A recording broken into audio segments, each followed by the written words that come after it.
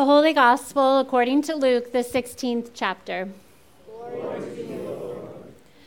Jesus said, "There was a rich man who was dressed in purple and fine linen, and who feasted sumptuously every day. And at his gate lay a poor man named Lazarus, covered with sores, who longed to satisfy his hunger with what fell from the rich man's table. Even the dogs would come and lick his sores. The poor man died and was carried away by the angels to be with Abraham.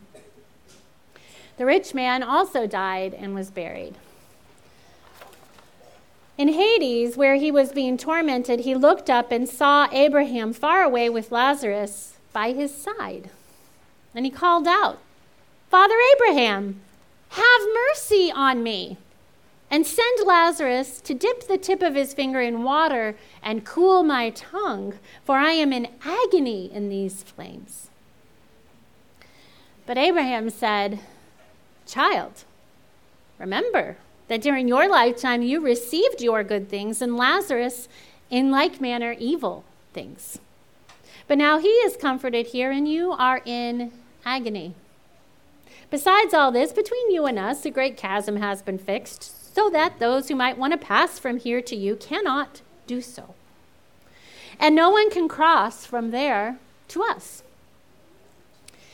He said, 'Then, Father, I beg you to send him to my father's house, for I have 5 brothers, that he may warn them, so that they will not also come into this place of torment.' And Abraham replied, 'They have Moses and the prophets. They should listen to them.' And he said, 'No, Father Abraham, but if someone goes to them from the dead, then they will repent.' And he said to them, 'If they do not listen to Moses and the prophets, neither will they be convinced, even if someone rises from the dead.'" The gospel of the Lord. Praise to you, O Christ. You may be seated. This toy, well, it is wreaking havoc on all of our lives at home. You press a bubble on one side, and it pops through to the other side, making this fun little sound, right? Reminds me of bubble wrap. I used to love popping bubble wrap as a kid, right? And I remember popping bubble wrap at my grandmother's house, because she would store it up for us because she knew how much we grandchildren loved it. My mother would be like, "Get it out of the house. We're not keeping that around," right? But my grandmother would have like an entire closet filled with bubble wrap when we grandchildren came over. And we would pop and pop away, but eventually it would run out, right? There's only so many. Not so with this toy. It's limitless, right? Limitless popping. But here's the rub. We got this as a gift from my sister-in-law, and we only got one. Which you would think one would be enough when you consider it's unlimited, right? Unlimited popping, one should be enough. But I'm guessing you know where I'm going with this, right? Currently, this toy has caused my children to behave now in those ways that all parents dread their children will behave, right? So sorry, Henry and Diana, this is your first bad illustration in a sermon. There will be many more to come, I'm sure. Diana, however, adorably, will hold this out to her brother, just so, and she'll smile at him, this wonderfully sweet smile. And you're thinking, oh my gosh, she's so kind. She's going to give him a turn. But of course, as soon as he approaches, she grabs it and puts it as far as she can away with her other arm from him, right? Now, lest you feel too badly for Henry, 2 days ago, I witnessed her playing very quietly with this toy, contentedly to herself, and her brother came up behind her, grabbed her from the back, literally grabbed onto her ear for traction, and pulled her head to the floor, after which he crawled over her face, trying to grasp at the toy, when I yanked him off of her just at the last second. I think I prevented any serious harm from coming to Diana. Now, I held Henry in my lap for 10 seconds, his first time in timeout ever, right? 10 whole, long, gruesome, grueling seconds. And the screaming and crying that ensued from Henry, well, let me tell you, he had no remorse. No remorse that he just pinned his sister to the ground by her ear. Instead, included in his plaintive crying was just sort of this wail that suggested that he'd been horribly wronged by his mother, who had snatched him away from victory at the last second, right? It's fair to say that Henry and Diana have absolutely no sense of what it means to walk in the other's shoes. And I think it's also fair to say they don't have any desire to do so, right? And I know you would say, well, they're one. That's true. That's accurate. But the interesting thing that I've noticed about them is that it's not that they don't care for each other. They do. If one of them gets a boo-boo, the other will crawl over to offer a kiss or a hug. It's absolutely adorable. They are kind to each other. They hold each other's hands. They give hugs and they give kisses. But when one of them has a vested interest in getting something for themselves, there is no reasoning with them. And I think this behavior is reflective of our larger human nature as well. We are good at loving others as long as it doesn't cost us anything. We are good at giving our money away as long as we don't want to keep it for something that we want. We are good at being there for our friends as long as it makes us feel better about ourselves. I think it's the human condition that we are limited by our own interests, pursuits, hopes, wants, dreams, and needs. And these things in and of themselves, they aren't bad. I don't mean to suggest that. It's not bad to have your own interests, hopes, pursuits, wants, dreams, and needs. That's part of our human nature and part of our pursuit of the beauty and all of God's good gifts that God truly wants us to enjoy and to celebrate. However, I think the challenge comes in for us in realizing that every single human being has their own wants, hopes, needs, joys, and desires. It's that age-old put yourself in the other person's shoes, sometimes more specifically said, don't judge someone else until you've walked a mile in their shoes, right? We first learn this when we're about 1 year old in our very first time out ever, right? And if you're like me, this lesson gets repeated. It gets repeated in pre-K, in kindergarten, in elementary school, both lower and upper, in junior high, in high school, in college, and in the larger world of life beyond, decade after decade, year after year, day after day, because I think this is one of the hardest spiritual practices that we are given as human beings. And therefore, as a spiritual practice, it requires practice, right? We don't come into this world knowing how to do this all that well. Henry and Diana are pretty limited in their ability to do this. I don't know how much further I've gotten in the 40 years that I have on them. But I find that in practicing, it helps. Because if I practice in one area of my life, it seems like it gets better. But then I realize I've been forgetting to practice over here in this other area, right? Like maybe I get better at doing this in my marriage, and then I forget that I need to do it with my colleagues or my friends, right? Or I get better at doing this with my colleagues and my friends, understanding where they're coming from with things, only to realize I really haven't paid attention to the stranger, those that God asks us to reach out to outside our walls. Have I really thought about things from their perspective, right? And maybe I get better at doing this with strangers. Like, for instance, perhaps I start to think I understand things from an economic perspective. Maybe they have a different vantage point because of how they've been gifted versus how I've been gifted.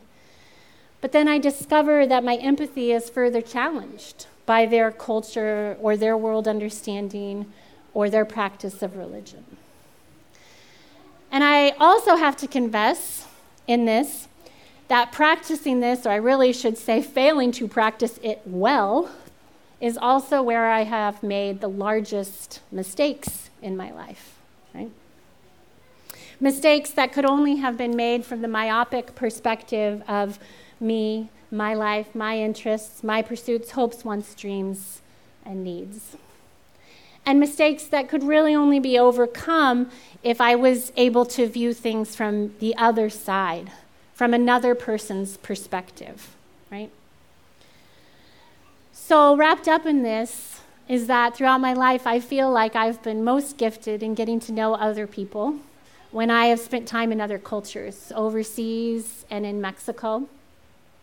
When I've spent time with people from other cultures here in the United States, learning about their perspective, their religious background, their understanding of the world. Through the lens of their lives, I feel like my life has been enhanced magnificently.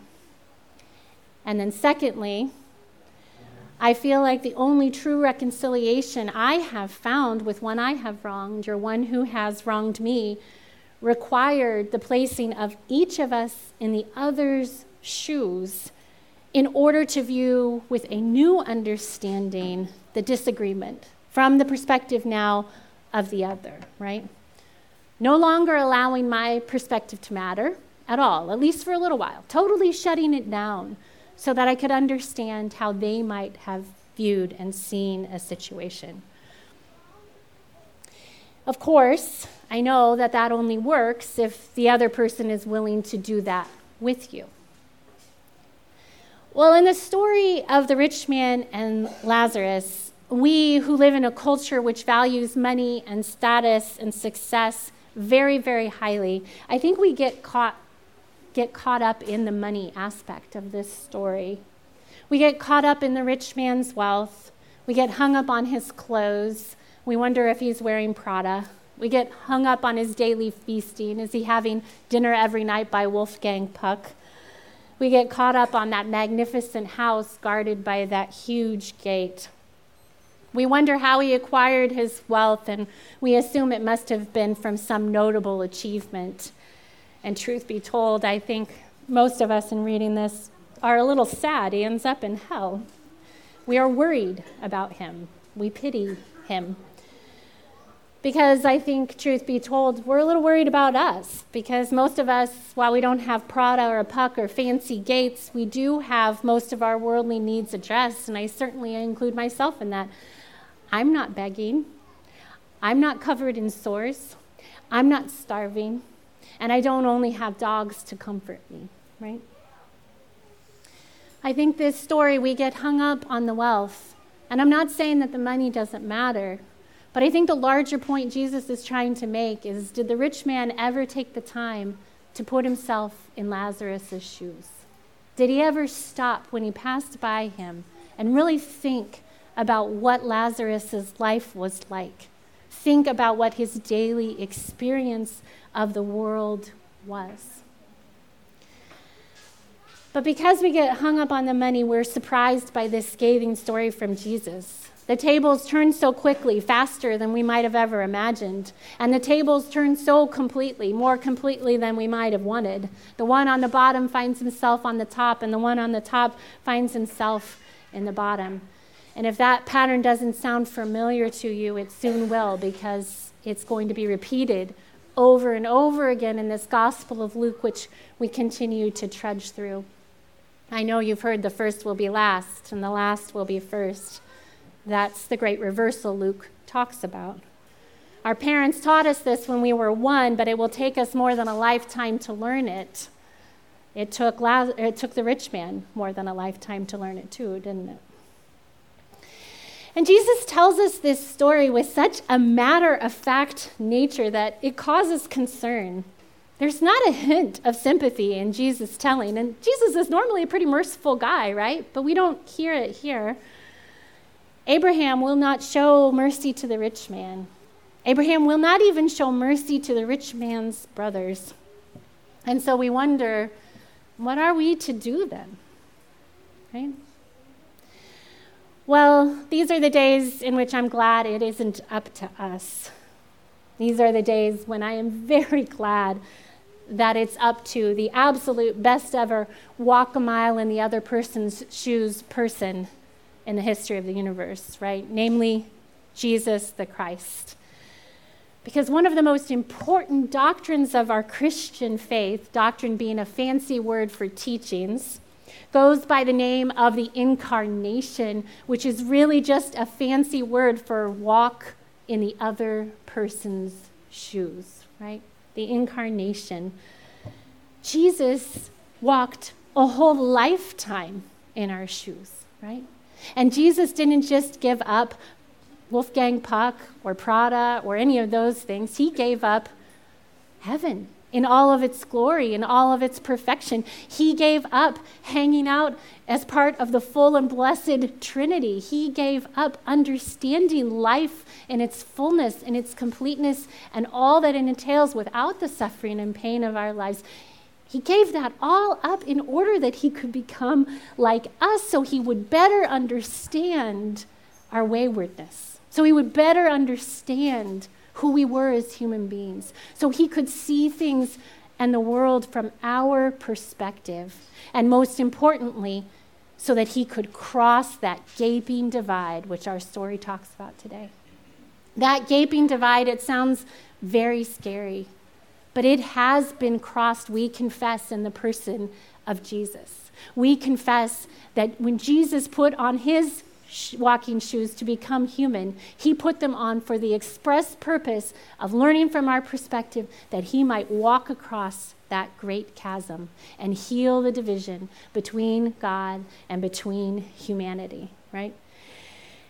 And we see Jesus do this time and again in the Gospels. We see him reach across divides and put himself in other people's shoes and learn from their perspectives. So I have to tell you that I plan to keep on practicing no matter how many times I make a mistake, because I have seen joy spill forth when I decide to take off my shoes for a while and put on someone else's. And I'm also incredibly grateful and joyful for the gift of the one who showed me how to walk. And no matter how many times I stumble and fall, like Henry and Diana do right now all the time, I know that this one who is teaching me how to walk day by day will sustain me when I falter. Amen.